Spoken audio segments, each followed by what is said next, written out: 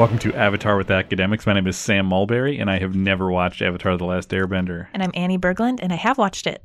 Annie, we have made it to Book 2 Earth, Chapter 9, Bitter Work. Yay! Bitter work is note-taking for these episodes. That's right. It does describe the labor we put into this, but it's actually not bitter at all. I thoroughly enjoy it. This is a really good, interesting episode, especially as a teacher. This is a great one because there is sort of there's a lot of pedagogy and discussion of pedagogy, like Absolutely. how to teach, examples of teaching.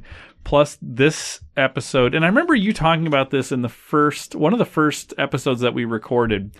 I was asking you questions about bending and all this stuff, and you said, well, they're going to get into that eventually, like kind of where does this come from? What is different about the different kingdoms and the different kinds of bending? And this one is one where I actually want to hold on to my notes for this because there's a lot of dialogue that is where they're just, quite frankly, you're getting mini lectures on the different nations and their bending. So I found that really fascinating. Yeah, and like traits about the nations. Yes, I think we should hold on to this for sure. All right, so let's jump right into the episode summary. So the episode opens with our gang camping out kind of in a rocky valley just as dawn is starting to break, and everyone's asleep.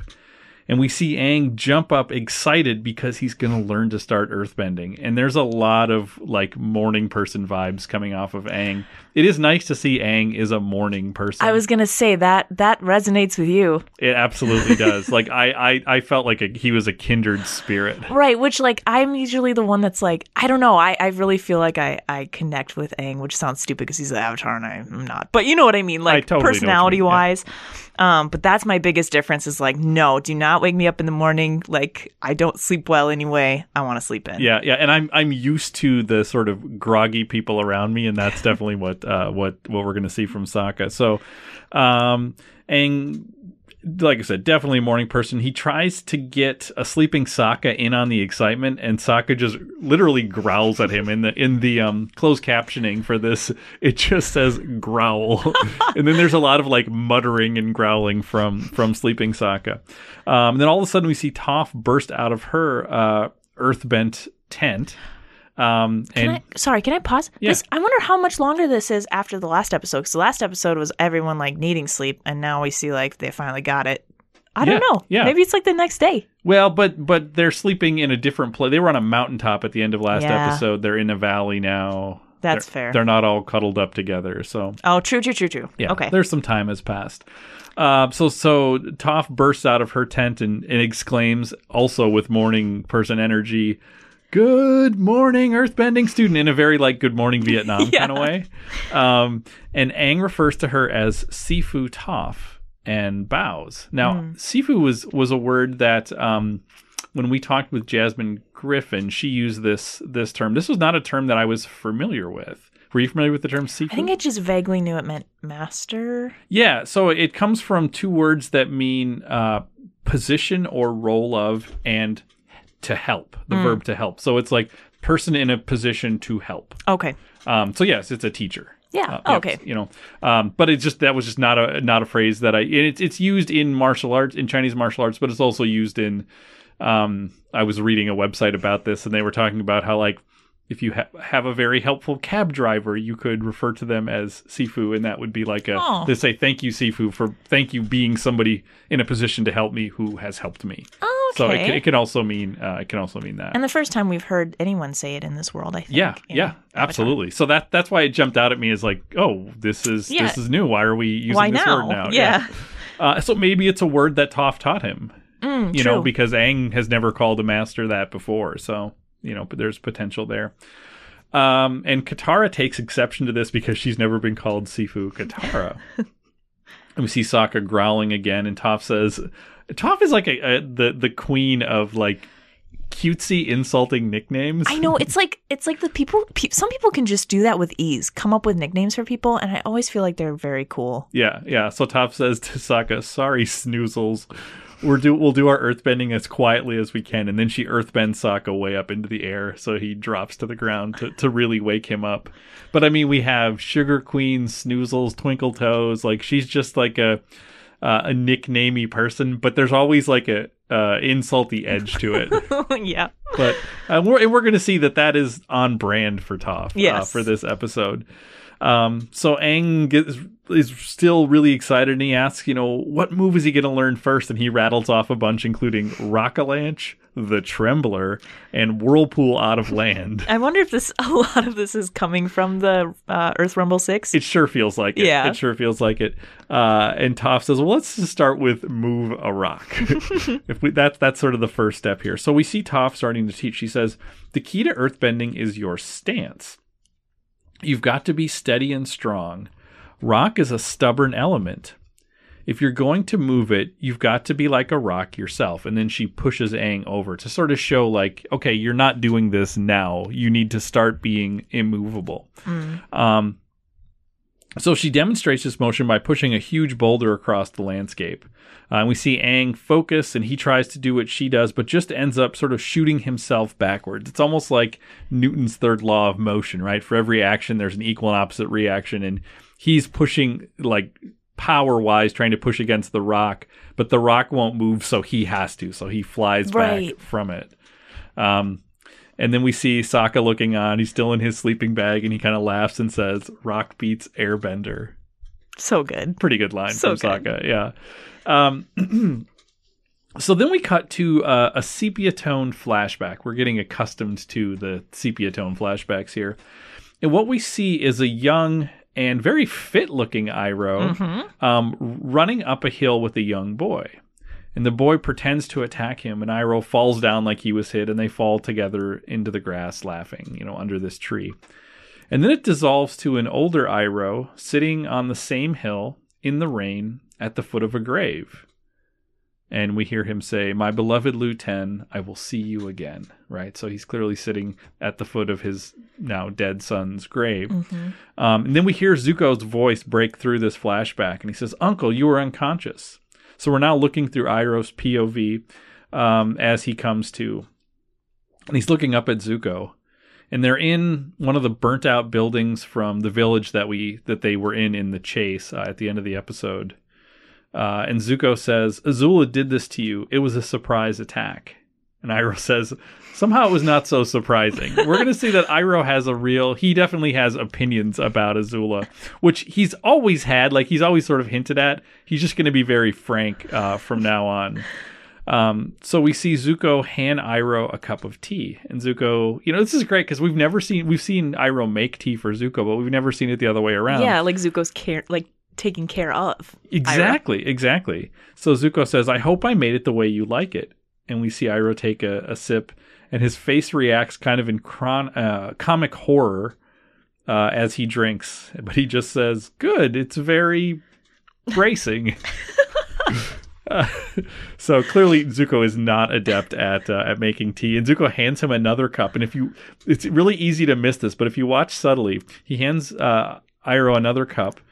And when Zuko's not looking, Iroh throws it like over his shoulder. He dumps it out the window. Out the window behind him. Yeah. So Zuko says, so Uncle, I've been thinking. It's only a matter of time before I run into Azula again.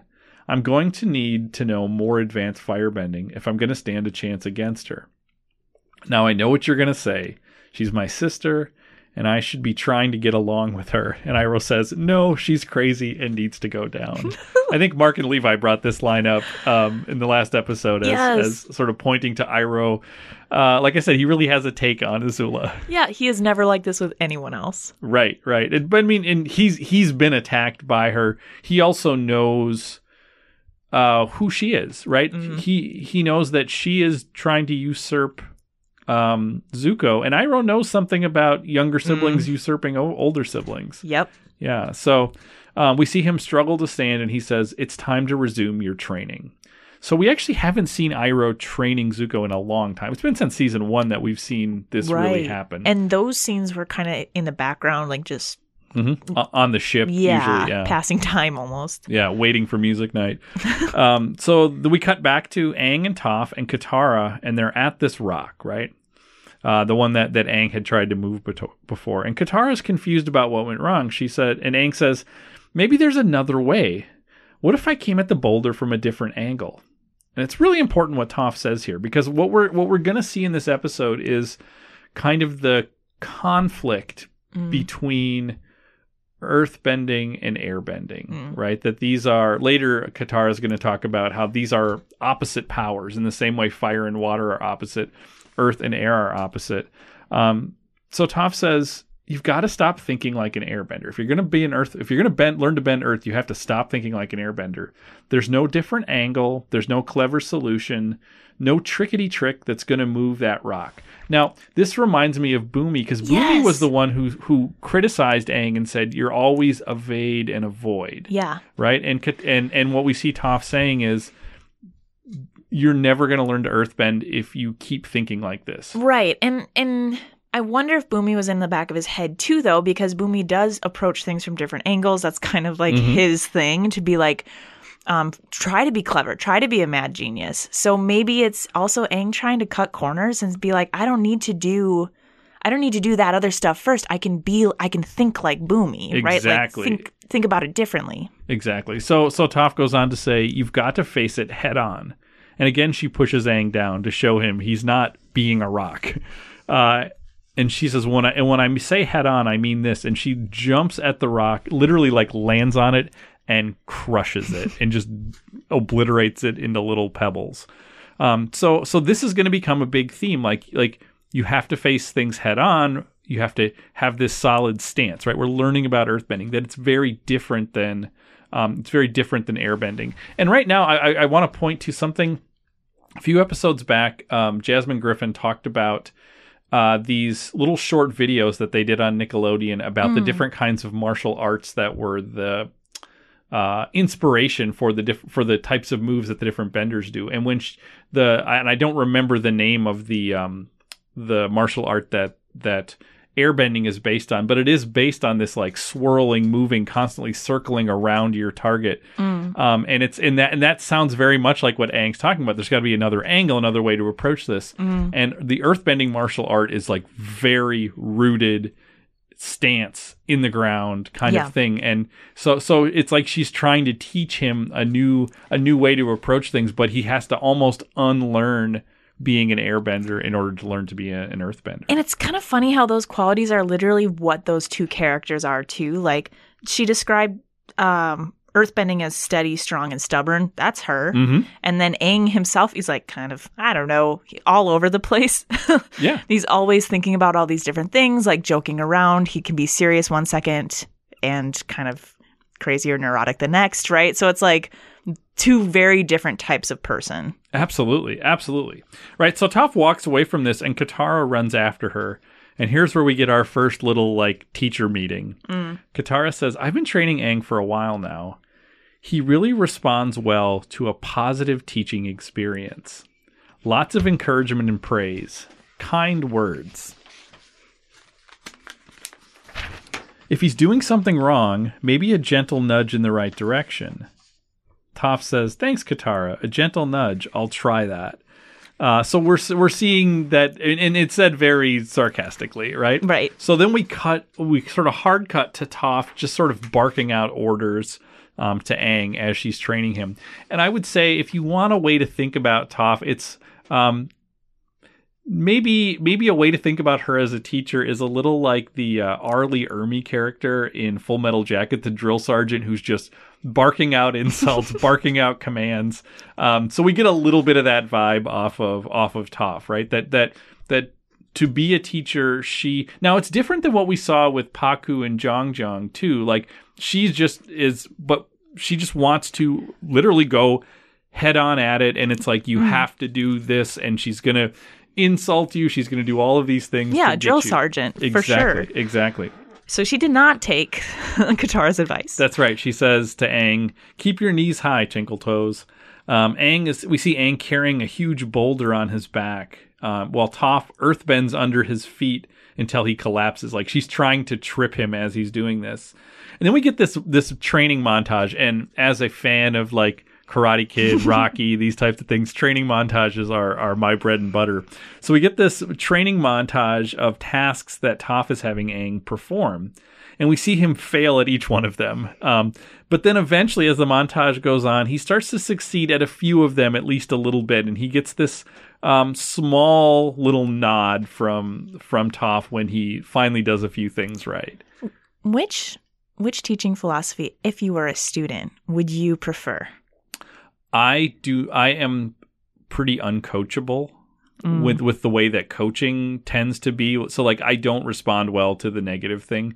I probably more to positive or to being left alone. Oh, yeah. Okay.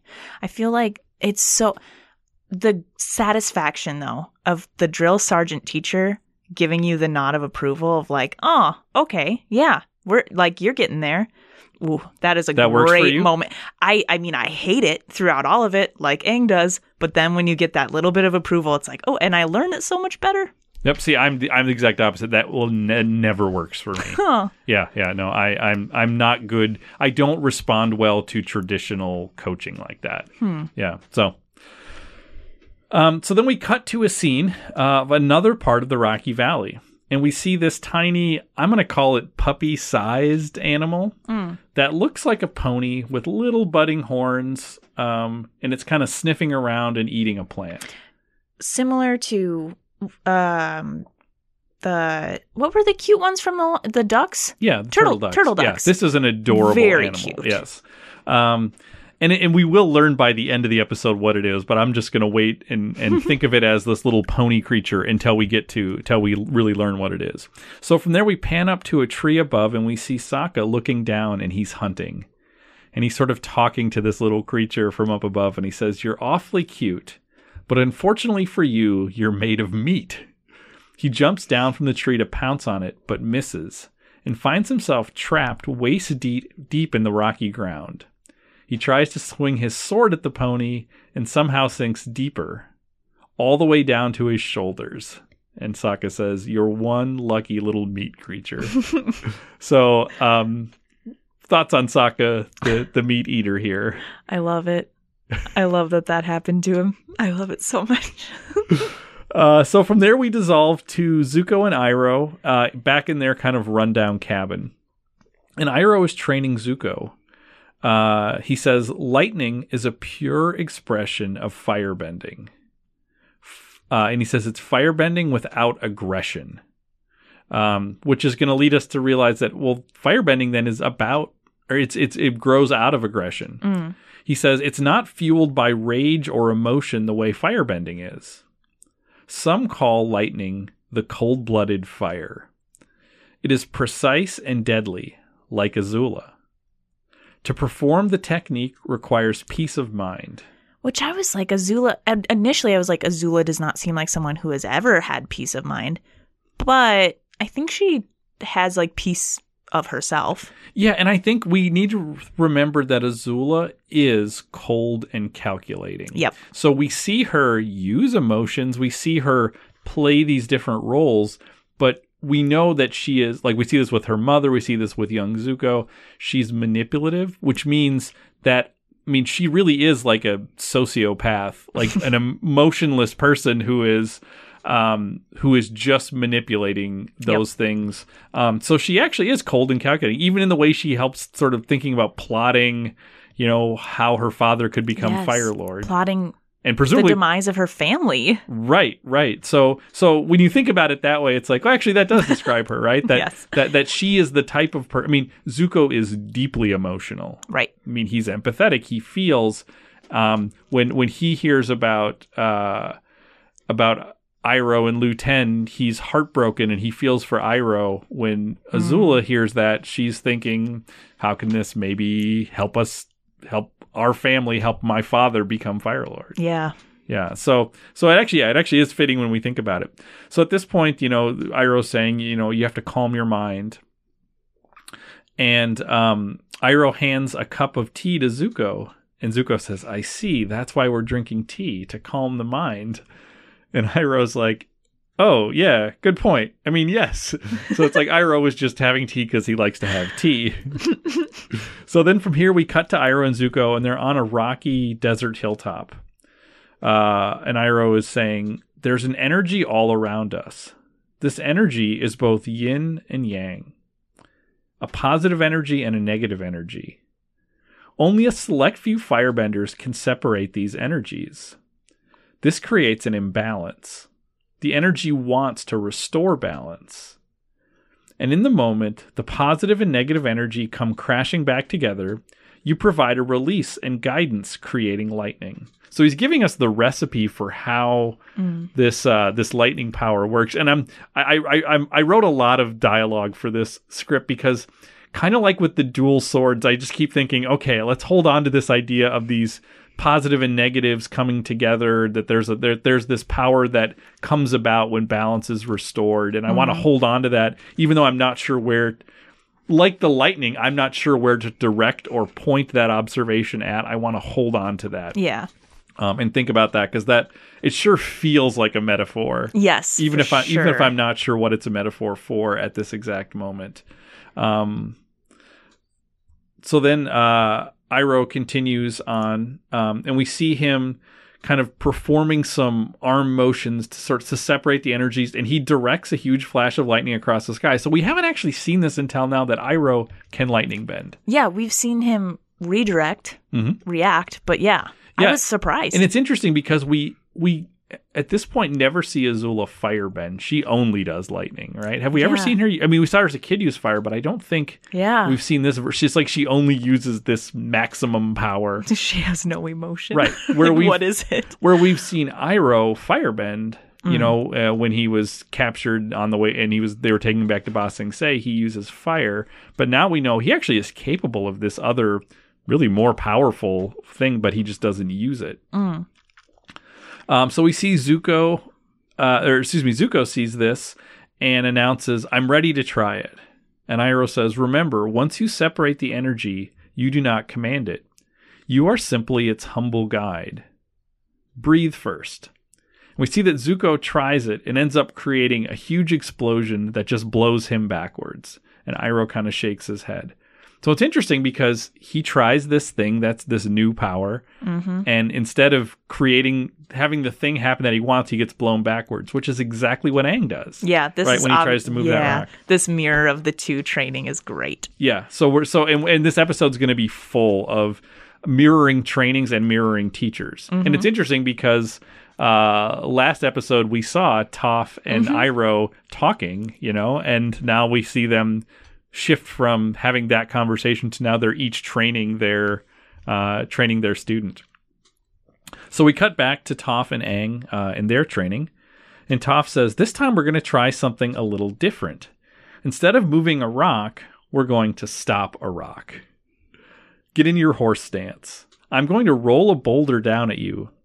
If you have the attitude of an earthbender, you'll stay in your stance and stop the rock. So here we see Katara jump in and says, sorry, Toph, but are you sure that this is really the best way to teach Aang earthbending? And Toph says, oh, I'm glad you said something. Actually, there is a better way. And you're thinking like, oh, did she, you know, is she actually listening to Katara? But instead she pulls out a blindfold and puts it on Aang and says, this way, you'll really have to sense the vibrations of the boulder and stop it. And I just thought Bumi would have loved this. Yeah. Yeah, Bumi would have loved the inherent danger in this. Yep. And the let's make it one step crazier. Let's throw a blindfold on too, because it is going to teach you the thing Bumi said, somebody who waits and listens and really pays attention. Plus, to him, it would be entertaining. Absolutely. He would get a kick out of watching this. So we see her roll the boulder down towards Aang. And Aang is standing there, and at the last second, he jumps up and over the boulder. So he kind of resorts to the airbending, avoid, and evade.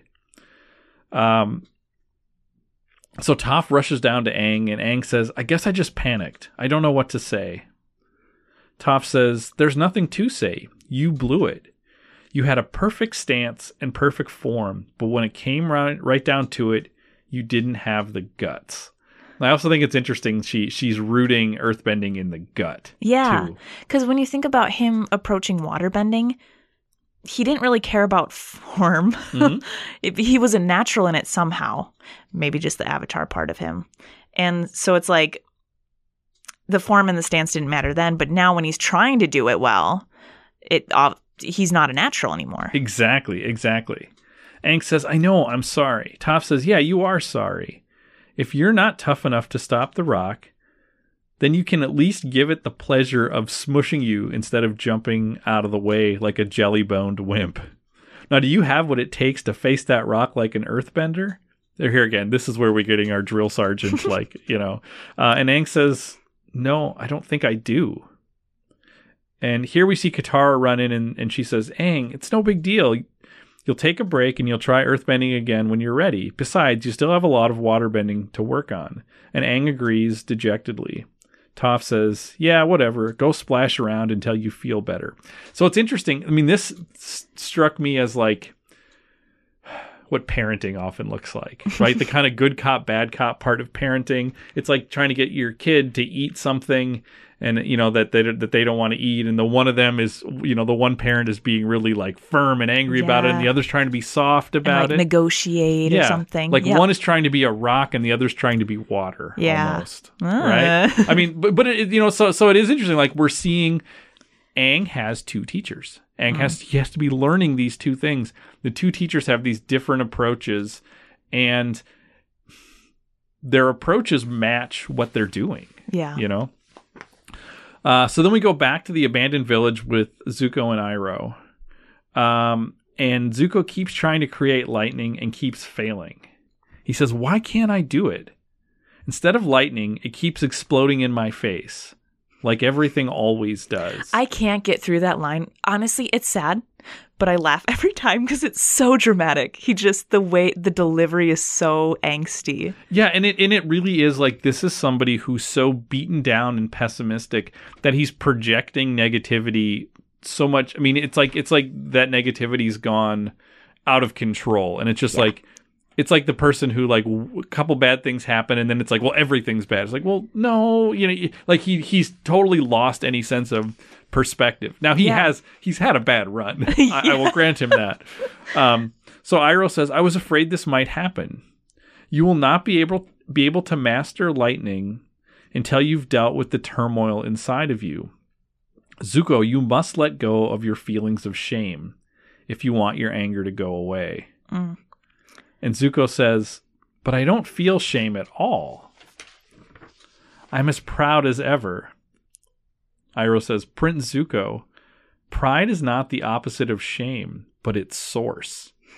True humility is the only antidote to shame. And I just wrote in my notes a big, bold boom. Like, he just dropped a real piece of truth there. Yeah. I mean, I will remember for the rest of my life, pride is not the opposite of shame, but its source. Yeah. Like that should be your like yearbook quote. Like that's but it also like totally precisely describes Zuko's situation. Yes, because he is somebody who is in balance. And like if he wants to be like Azula, she has peace of mind with her decisions, but he does not have that at all. And like what he needs is humility. And because he's so proud, he can't That means he can't get over the shame of being in exile, the shame of losing his honor and his throne and all these things. That those are the very things that get in the way. I mean, that's just good life advice. I know. I love it. Zuko says, well, my life has been nothing but humbling lately. Again, not wrong, but it's also like he's projecting out too much. It's like he can't remember. I bet this Zuko is incapable of remembering the great moments of the Blue Spirit. It's just like that's not even him. It is interesting that he has to create another version of himself in order to be this sort of successful version, right? He has to be something separate. Like that Zuko could never do that, but the Blue Spirit could. Iroh says, I have another idea. I will teach you a firebending move that even Azula doesn't know, because I made it up myself. And we see Zuko kind of half smile at his uncle at this point. So what's interesting about this is we see Aang struggling with earthbending. And we know that Aang is a natural. Aang is a prodigy, right? Yeah.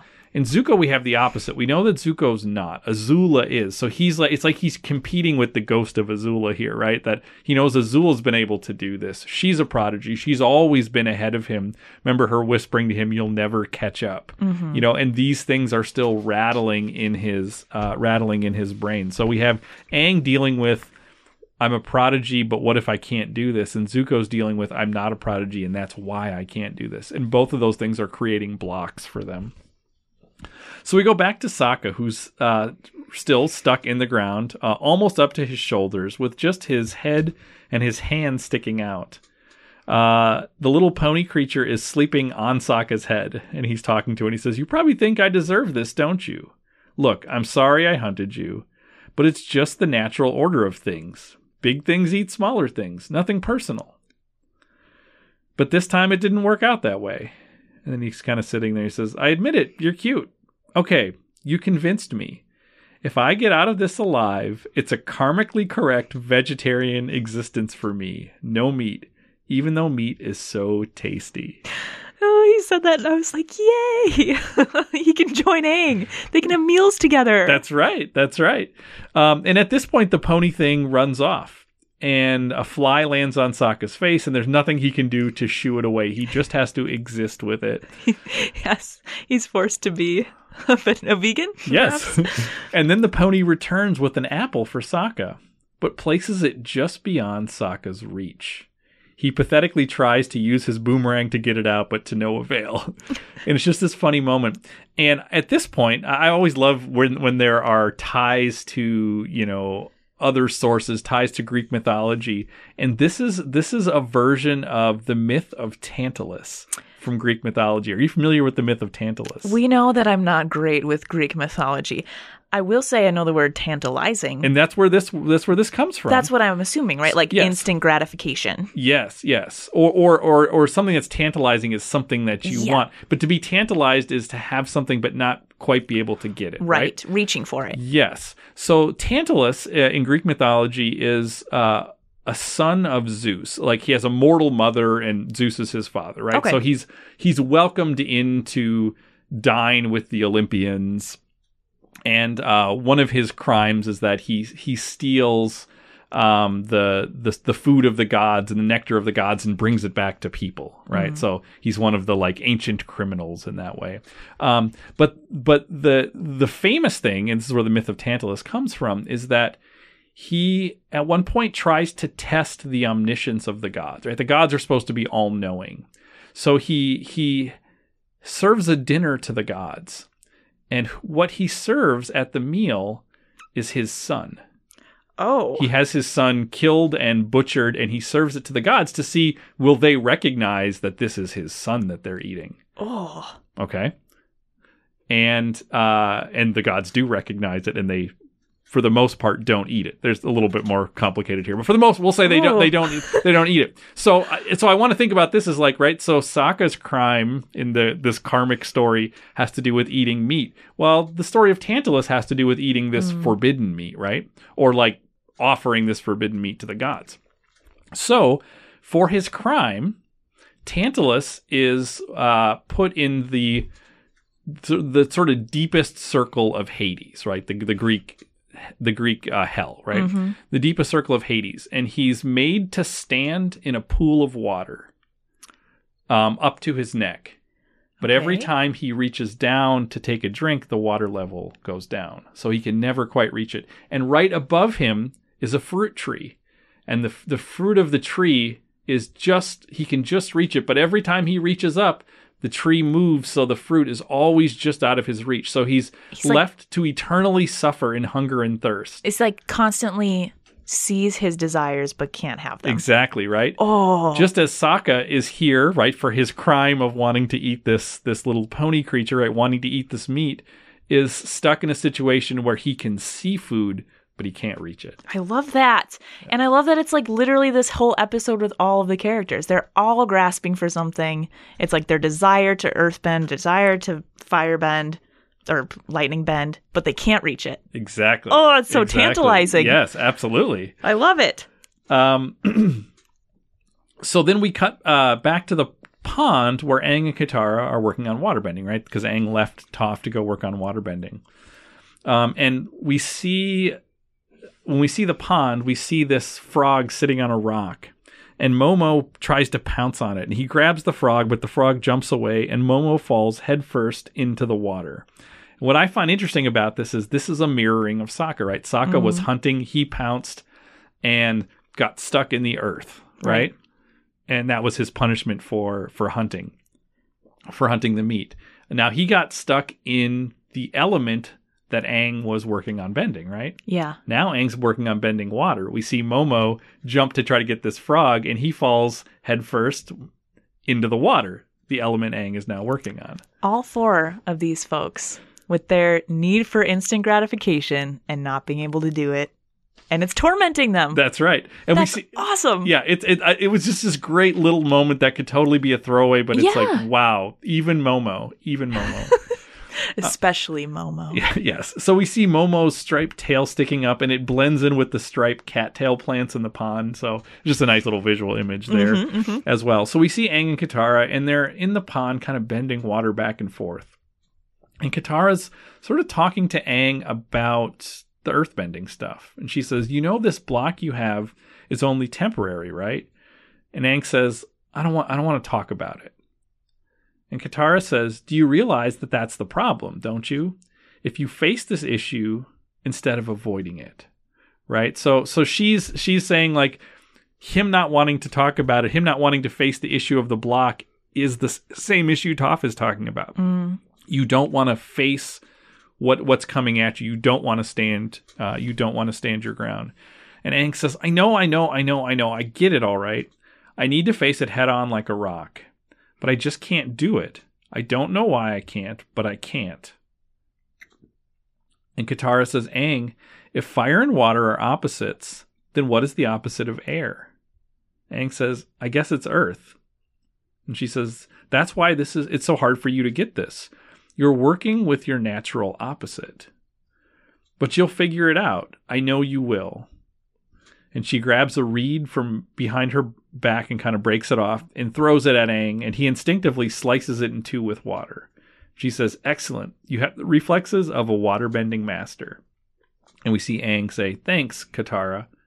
Sifu Katara. And he bows to her, and just like he did to Toph. She's very pleased. She's like moved that he called her that. Yeah. So I think it's really interesting, right? That he's dealing with the opposite of his nature, right? His nature is to be an airbender, and he's trying to approach us like this. In the same way that Zuko is dealing with the opposite of his nature, right? This whole lightning thing is about basically killing your emotions. Yeah. And it's like Zuko is an emotional, like, open wire, right?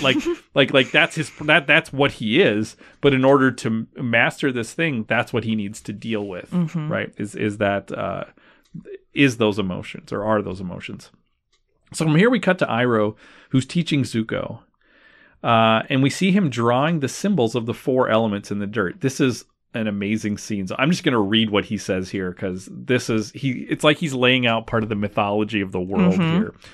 So he says, as he's saying these things, he's drawing the sort of symbols for each nation. He says, fire is the element of power. The people of the Fire Nation have desire and will, and the energy and drive to achieve what they want. Earth is the element of substance. The people of the Earth Kingdom are diverse and strong. They are persistent and enduring. Air is the element of freedom. The air nomads detached themselves from worldly concerns and found peace and freedom. Also, they have apparently a pretty good sense of humor. And here Iroh laughs, and Zuko just deadpan. No reaction. It's like, keep going. Water is the element of change. The people of the Water Tribe are capable of adapting to many things. They have a deep sense of community and a love that holds them together through anything. Any thoughts on thinking about these? I mean, it makes so much sense. Yeah. Like, think about Katara and Aang and all the, like, little examples we have of each Yeah, of yeah. each I feel tribe. like he's describing Yeah. the people we've seen. Like what I like about this is it's a very head-on description, but it's like describing things you've already seen to help kind of make sense out of them. Mm-hmm. I really like that. And Zuko says, "Why are you telling me these things?" And Iroh says, "It's important to draw wisdom from many different places. If we take it from only one place, it becomes rigid and stale. Understanding others, the other elements and the other nations, will help you become whole." That's something that Azula could literally never do, Right. which I love. Yeah. She has no empathy. And it's like, so Zuko needs to be able to divorce himself sometimes from his emotions, but at the same time, his empathy is going to actually be like what makes him a better bender. Exactly. And Zuko says, all this four elements talk is sounding like Avatar stuff. Iroh says, it's the combination of the four elements in one person that makes the Avatar so powerful. But it can make you more powerful too. You see, the technique I'm about to teach you is one I learned by studying the waterbenders.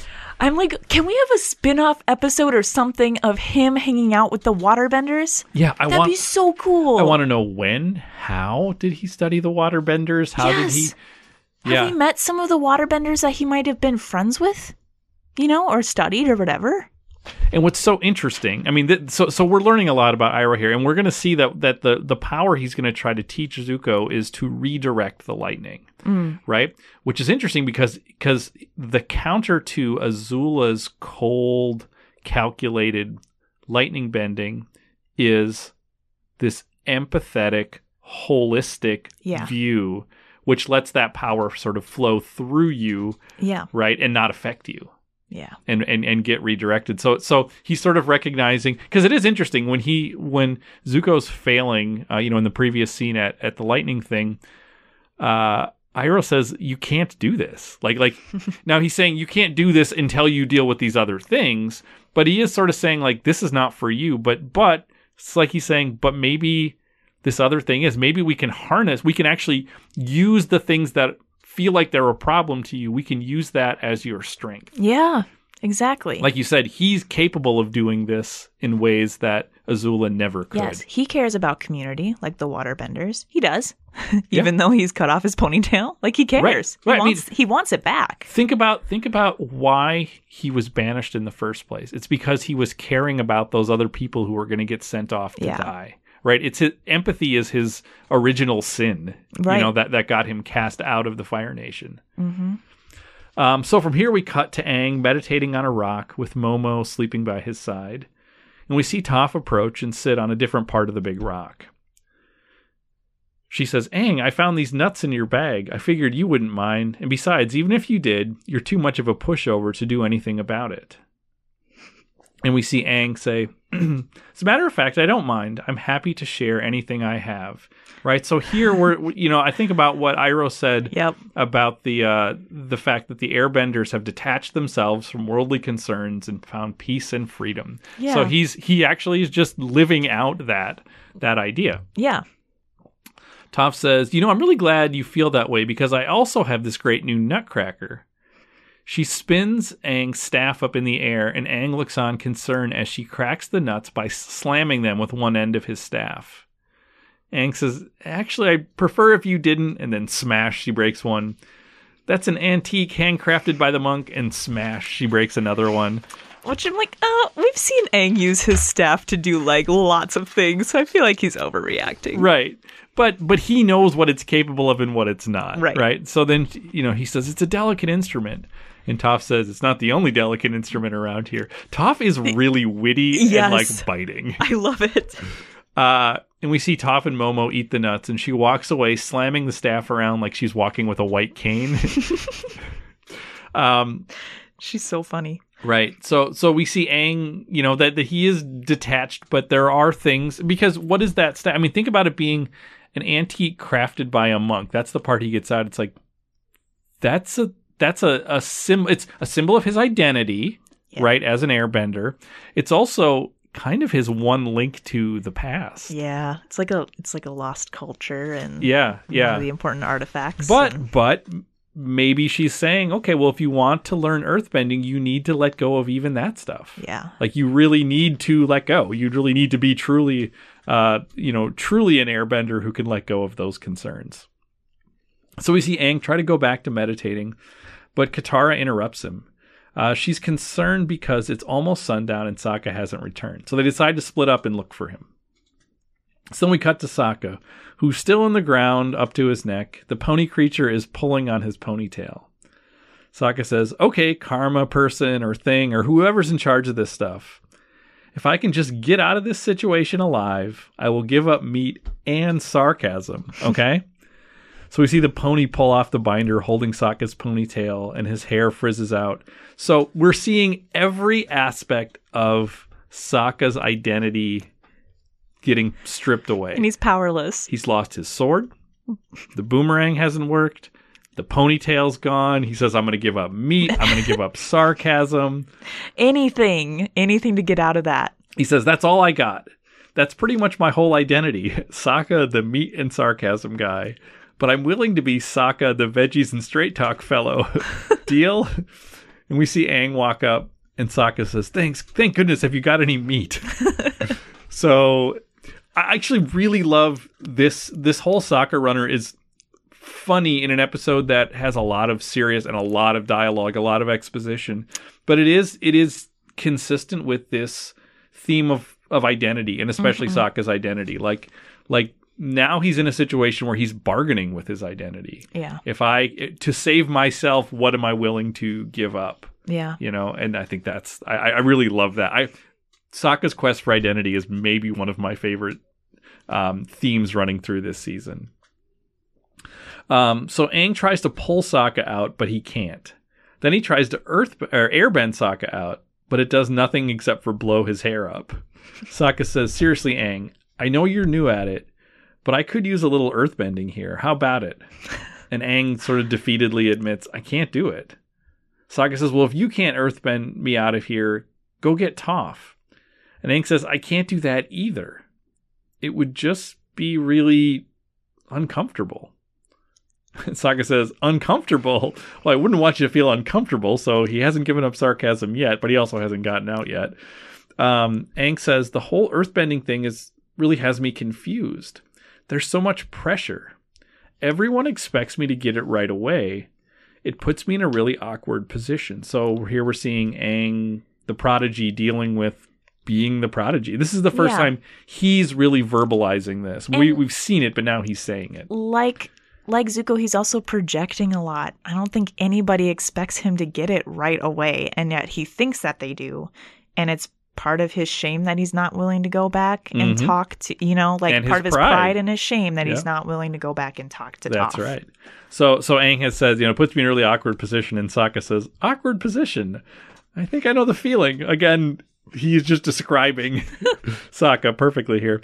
Aang says, if I try, but if I don't try, I'm never going to get it. I feel like I'm caught between a rock and a hard place. And then which again describes Sokka perfectly. We see the pony creature walk up. Sokka says, Aang, this is my friend Fufu Cuddly Poops. Apropos of nothing, I found that line very funny. And the delivery of it very funny. Aang points out that the pony creature is a cute little baby saber-tooth moose lion cub. He's like, I love that name for you. Yes. Sokka says he doesn't look like a saber-tooth moose lion. Aang says, well, it's hard to tell before their giant teeth and horns grow in. He says, what are you doing here, little guy? Did you lose your mama? And we hear the roar of the cub's mom. And we see this huge saber-tooth moose lion who is not happy. Again, huge in the world of Avatar means like massive. Yeah. Terrifying towering creature. Because here's the thing. A moose is terrifying. Yes. Throw saber-tooth lion in there and mix them up. Like, basically, you get the size of a moose, Avatar style, plus the ferociousness of a saber-tooth lion. Yeah. From here, we cut to Zuko and Iroh training, and they're sort of turning back and forth almost in a dance. Iroh says, waterbenders deal with the flow of energy. A waterbender lets their defense become their offense, turning their opponent's energy against them. I learned a way to do this with lightning. Zuko says, you can teach me how to redirect lightning? Now, what's interesting about this is I think about, if we're thinking about this mirroring of Zuko, or excuse me, of Iroh and Toph, right? Iroh starts by, or Toph starts by saying, move this rock. And he can't do that. So he says, well, if you can't move the rock, then stop a rock. Right. Iroh started with, create lightning and guide it. And he says, well, if you can't do that, if you can't create it, then can you move it? Yeah. Right? Can you redirect it? So again, we're seeing this sort of... This Boomy from different angles type of idea. Exactly. Right? No, absolutely. So Iroh says, if you let the energy in your body flow, the lightning will follow it. You must create a pathway from your fingertips, up your arm, to your shoulder, then down to your stomach. The stomach is the source of energy in your body. It is called the Sea of Chi. Only in my case, it's more like a vast ocean. He has such good lines this episode. Yes. But he gets no response out of Zuko again. Are you familiar with Chi? I looked up some stuff about it. Did you know? Okay, so I learned a couple things, and then you tell me what you learned, all right? I learned that it's a concept in martial arts training. That's used in many different types of training and education. And holistic medicine. Yeah. Yes, yeah. It's talking about life force, material energy, to facilitate harmony in you, and that it literally translates to air. Oh, I had everything except for the last part. Right? That's really interesting. I like that. So the stomach is the Sea of Chi, or the vast ocean of Chi. It says, from the stomach you direct it up again and out the other arm. The stomach detour is critical. You must not let the lightning pass through your heart, or the damage could be deadly. You may wish to try a physical motion to get a feel for the pathway flow, like this. And then we see them both kind of like do this move of the pathway of the energy. It says, now are you focusing your energy? Can you feel your own chi flowing in, down, up, and out? Come on now. You've got to feel the flow. And we see Iroh do kind of a pop and lock arm wave at this point, which I also just absolutely loved. He's super, super funny. So they continue to practice as the sun begins to set. And Zuko says, great, I'm ready to try it with real lightning. And Iroh says, are you crazy? Lightning is very dangerous. Zuko says, I thought that was the point. You're teaching me how to protect myself from it. And Iroh says, yeah, but I'm not going to shoot lightning at you. If you're lucky, you'll never have to use this technique at all. And we hear thunder start to roll in the background. And Zuko says, well, if you won't help me, I'll find my own lightning. And we see him ride off. Now, I found this is interesting because here's a departure between Toph and Iroh. Right? Toph is perfectly happy to roll a boulder at Aang and put his life in danger, right? While he's blindfolded. But Iroh is teaching, okay, this is how you avoid this. This is how you avoid this. But he says, but I'm not going to put you in danger. I'm not going to be the one to endanger you. Right. They're family. Right. Yeah. And I wonder, the fact that how dangerous the lightning is, that it could kill you if it hits anywhere near your heart. Azula knows that. Mm-hmm. So we know people use earthbending to disarm, or all these different things, or waterbending, any type of element. She is only using lightning, so she is always willing to take a life. Mm-hmm. Mm-hmm. Yeah, and think about the last time we saw her fire a bolt of lightning, it was at the heart of Iroh. Yeah. Because that hit him in the chest. Yeah, he was lucky. That was a kill shot she was going for there. So Zuko rides off, and we cut to Aang, Sokka, and the saber-toothed moose lion. And Aang tries to calm the mother by returning her cub, but the moose charges, and Aang airbends her away. Aang tries some earthbending moves to get Sokka out, but nothing happens. The moose starts to charge again, and Aang tries to distract her, but ends up needing to airbend her away again, right? So evade and avoid, and it's not working. The moose charges the third time. This time Aang stands his ground and airbends her away. But he doesn't himself get out of the way. He just airbends her away while standing his ground, and she runs off. When the dust settles, we see Toph sitting nearby, and she starts to give a slow clap to Aang, which I really loved. Aang says, you were here the whole time? Why didn't you do something? Sokka was in trouble. I was in trouble. You could have gotten him out and helped us get away. Toph says, I just guess it didn't occur to me. And we see her throw a nut on the ground, and then she gets out Aang's staff and starts to swing it. And at this point, Aang grabs the staff out of her hand, and he says, enough, I want my staff back. And we see Toph say, do it now. Earthbend, Twinkletoes. You just stood your ground against a crazy beast. And even more impressive, you stood your ground against me. You got the stuff. Do it. So we see Aang stomp to an earthbending stance, and he starts to move the boulder away. Toph says, you did it. You're an earthbender. And I love that Toph didn't change anything that she'd done the whole time. She still did her insulting nickname. She still was a drill sergeant. It was like Aang needed to get over that. Yep. And she still sat there and watched him in peril until he stood his ground. Yep. And then she tested him a second time and said, okay, you did it there. Are you going to do it now? Yeah. Like, have you actually learned the lesson? So then Sokka says, this is really wonderful, a touching moment, but could you please get me out of here so I can give you both a big snuggly hug? Sokka's great in this episode. And Aang jumps up to help, and Toph says, actually, you should probably let me do that. You're still a little new to this. You might accidentally crush him. So we see Toph earthbend him up, and then she pulls him by the hair out of the hole. So then we cut to night coming, and they make their way back to camp, and Katara runs up excited to see Sokka. And Sokka says, the whole time I was in that hole, not knowing if I would live or die, it makes a man think about what's really important. And I realized, and here we see Aang interrupt to show Katara that he can now earthbend. And Katara yells out, I knew you could do it. I knew you could. And then she whispers over to Toph, you tried the positive reinforcement, didn't you? And Toph says, yep, worked wonders. And then we see Aang announce to Appa, I can earthbend. The key is being completely rooted, physically and mentally unmovable.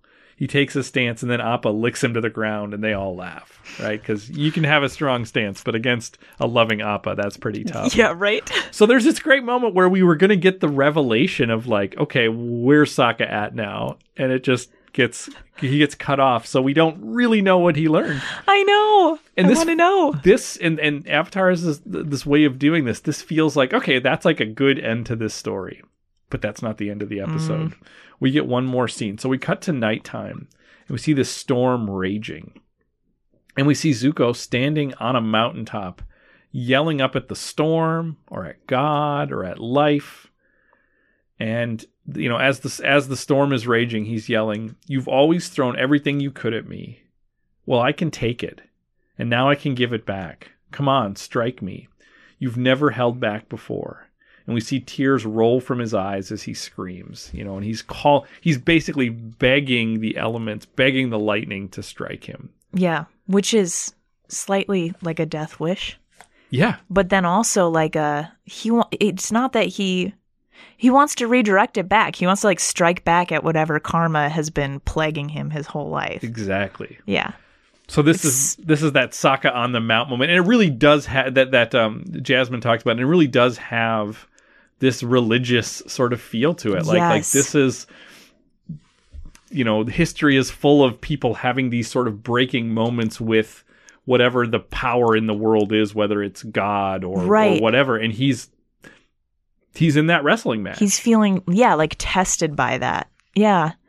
It is probably one of the saddest scenes that we've seen so far. I think I was very moved watching it. Yeah, and especially because he's all alone, right? That he's like Iroh won't do this for me. I need to do this, and he's up there. And I think we've all been to that point in our lives where we feel like we're shouting out to like a storm, right? Yeah, I mean, it's almost cliche that he's on a mountaintop yelling up to God to basically say, "Yeah, give me everything you got. I can take it." And then nothing happens. Yeah. Well, yeah, the episode ends. We don't know if anything happens. But true, true. Yeah. So, thoughts and observations from this episode. This was a great one. Yeah. I mean, my big thing is we learned so much about bending. Mm-hmm. We learned so much where, like I said, I want to hold on to these notes just because there's so many. The little lecture that Iroh gives, we learn about all the kingdoms. We learn about We learn from Toph a lot about earthbending and kind of how it's different than airbending, right? And learn some from Katara too. Absolutely. I also think that we get this picture of a more holistic approach to thinking about the elements, right? Because we see that Iroh studied with other benders. Yeah. We don't know how, when, where. We don't know what else he knows. Yeah. I mean, maybe there's a whole bunch of other things that Iroh knows. And we don't have the full picture of that, but there is this holistic approach to the elements. And that goes beyond the Avatar. Yeah. It makes me want to like know whether those other masters we've met who are like Bumi or Pakku, if they also studied other elements too. It's like I never thought about that until Iroh brought it up. It was like, oh, they have the scrolls for the waterbenders. They have this for, but to be like, oh, it's not just the Avatar that really benefits from all four. Yeah. I mean, is there this council of masters who get together to talk about these things, to teach each other? Because I mean, what Iroh says, is that the combination of these things, this holistic approach, is the secret to the Avatar's power, but it could also be the secret to your power. Yeah. And like that got me excited because I feel like the mythology around this just got this whole level deeper, and I really loved that. And I feel like for me, even I want Aang to master all four elements, of course, so the world doesn't end. But I really, really want to see Zuko get more powerful. Mm-hmm. Like it feels so earned. Yeah. Doesn't it? Yeah, we really need to see him level up. Like we're and I think I wonder what happens on that mountaintop. I wonder, I love that we don't know. Right. We end at that crisis moment. Other things, we see that Aang can now earthbend. Like he has now crossed that divide, right? And now he can earthbend. I think the big question that hangs over this episode is Sokka now a vegetarian? like it's such a funny bit running in it, but like, where is he at with his identity? Like, what did he learn? This is all about what people learned, and it's like we get robbed of the Sokka revelation. So I'm really curious to see, and I haven't seen the next episode. I'm really curious to see, like, so what does happen? What is the thing he's going to learn? Me too. Or like, because Sokka's always saying exactly what he's feeling, exactly what he's thinking. So I'm feeling like we're going to learn it eventually, but I hope they'd come back to it. Yeah, I would feel disappointed if, I don't need him to be totally changed, but I would feel disappointed if this was just like a comedy bit in the middle of this and he doesn't take any of that stuff to heart. Right. Well, we were talking with Jasmine, I think, when she was mentioning Sokka's journey too, and how he starts out just super misogynistic, dismissive to Appa, dismissive to Momo, and now we're like, it's a shift, and maybe he doesn't become a vegetarian, but maybe he's a little nicer to Momo. Yeah. That would be a win for me. Yeah, I'm just really curious to see where he's at in his arc, and I love that they are continuing on just being upfront about the identity stuff. Yeah. I think it's so cool. And then I think the other big question is sort of, where do they go next? Right. So Aang has now started to actually earthbend. So now it's like now he can really learn, because now it's like the block is out of the way. Yeah. He's got a lot to learn, but now I feel like he and Toph will connect better because of that, because now he is an earthbender. And I feel like now Prodigy Aang will kick in, like the prodigy mind of Aang will be like, okay, now that I got it, like now all of a sudden I can do all of this stuff. Because that seems to be how he learns. Right, he needs the foundation. Right, and he seems to learn in these like spurts, and like all of a sudden he's got it, and then he can do this and this and this. Even with Zhang, we saw, once he could control the fire a little, like all of a sudden he was like throwing it around and could do all kinds of stuff. So right. So I'm curious about that. And then the other question, is a question of omission, which is, where's Azula?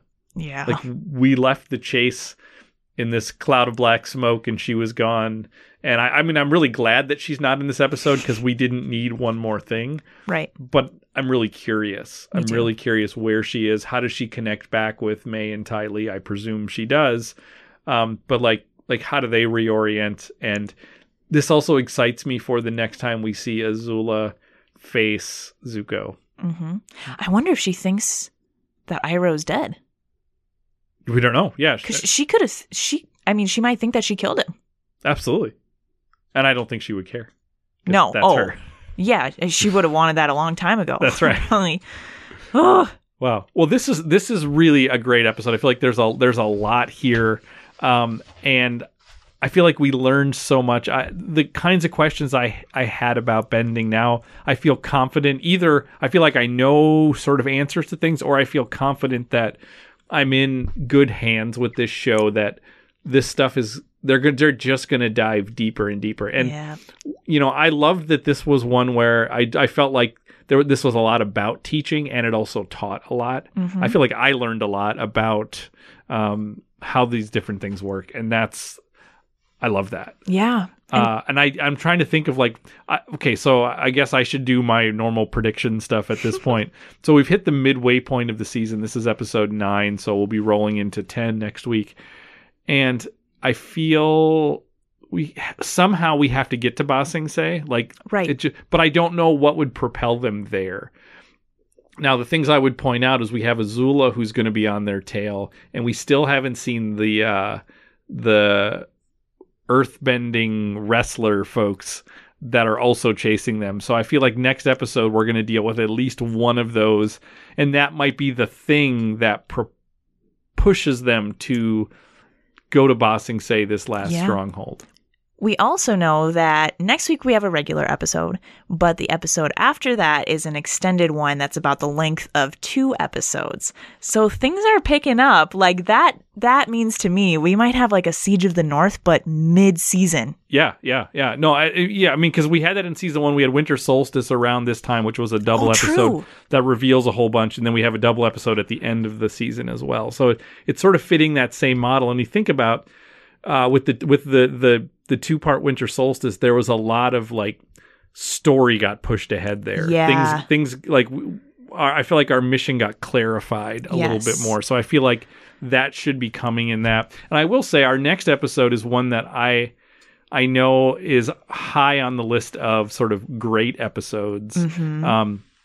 And it is a John O'Brien episode as well. Oh. Yes, the library. Our boy. Yeah, because I saw something, I was looking at it, and I was looking at something about John O'Brien, and I saw a comment somebody made, which is something like, I can't accept that the same person who wrote The Great Divide wrote The Library, which I assume means The Library is like this apex great episode. Yeah. And okay, so if I think about the title of The Library, I feel like, we thought we learned stuff now. You go to a library to really learn stuff, to uncover mysteries. So, I'm excited. I don't know where this library is. Well, I don't know what it contains. But the only mention we had of a library was Zhao, right? Where he learned about the water spirit and the moon spirit. Yes. So maybe we're getting close to Spirit World stuff. Yes, I was going to say, because the 2 double-parters from season 1... They had Spirit World stuff. World. I like that. I really want to get there. That's the one element of season 2 that I feel like is missing, is the Spirit World. Right, but it feels about time to say we need to now, because the closest thing we got to it was the swamp, which was about the sort of interconnectedness, but that's not really Spirit World stuff. No, I want more co-creatures. Yeah, Yeah. All right. Well, Annie, that is all the time that we have. Hopefully you're enjoying this journey that we're on. We would love to hear from you. You can email us at channel3900@gmail.com. If you want to be a guest on the show, we would love to hear your thoughts about your experience with Avatar. If you're watching it along with us for the first time, if you're a Avatar scholar or somebody who's seen the whole thing and just really loves it, we would love to have you on the show. So just shoot us an email. You can go to our website, avatarwithacademics.wordpress.com. Find old episodes of the show, leave comments. It's a great place to learn about this project, to interact with us. And we will be back next week with Book 2 Earth, Chapter 10. The Library.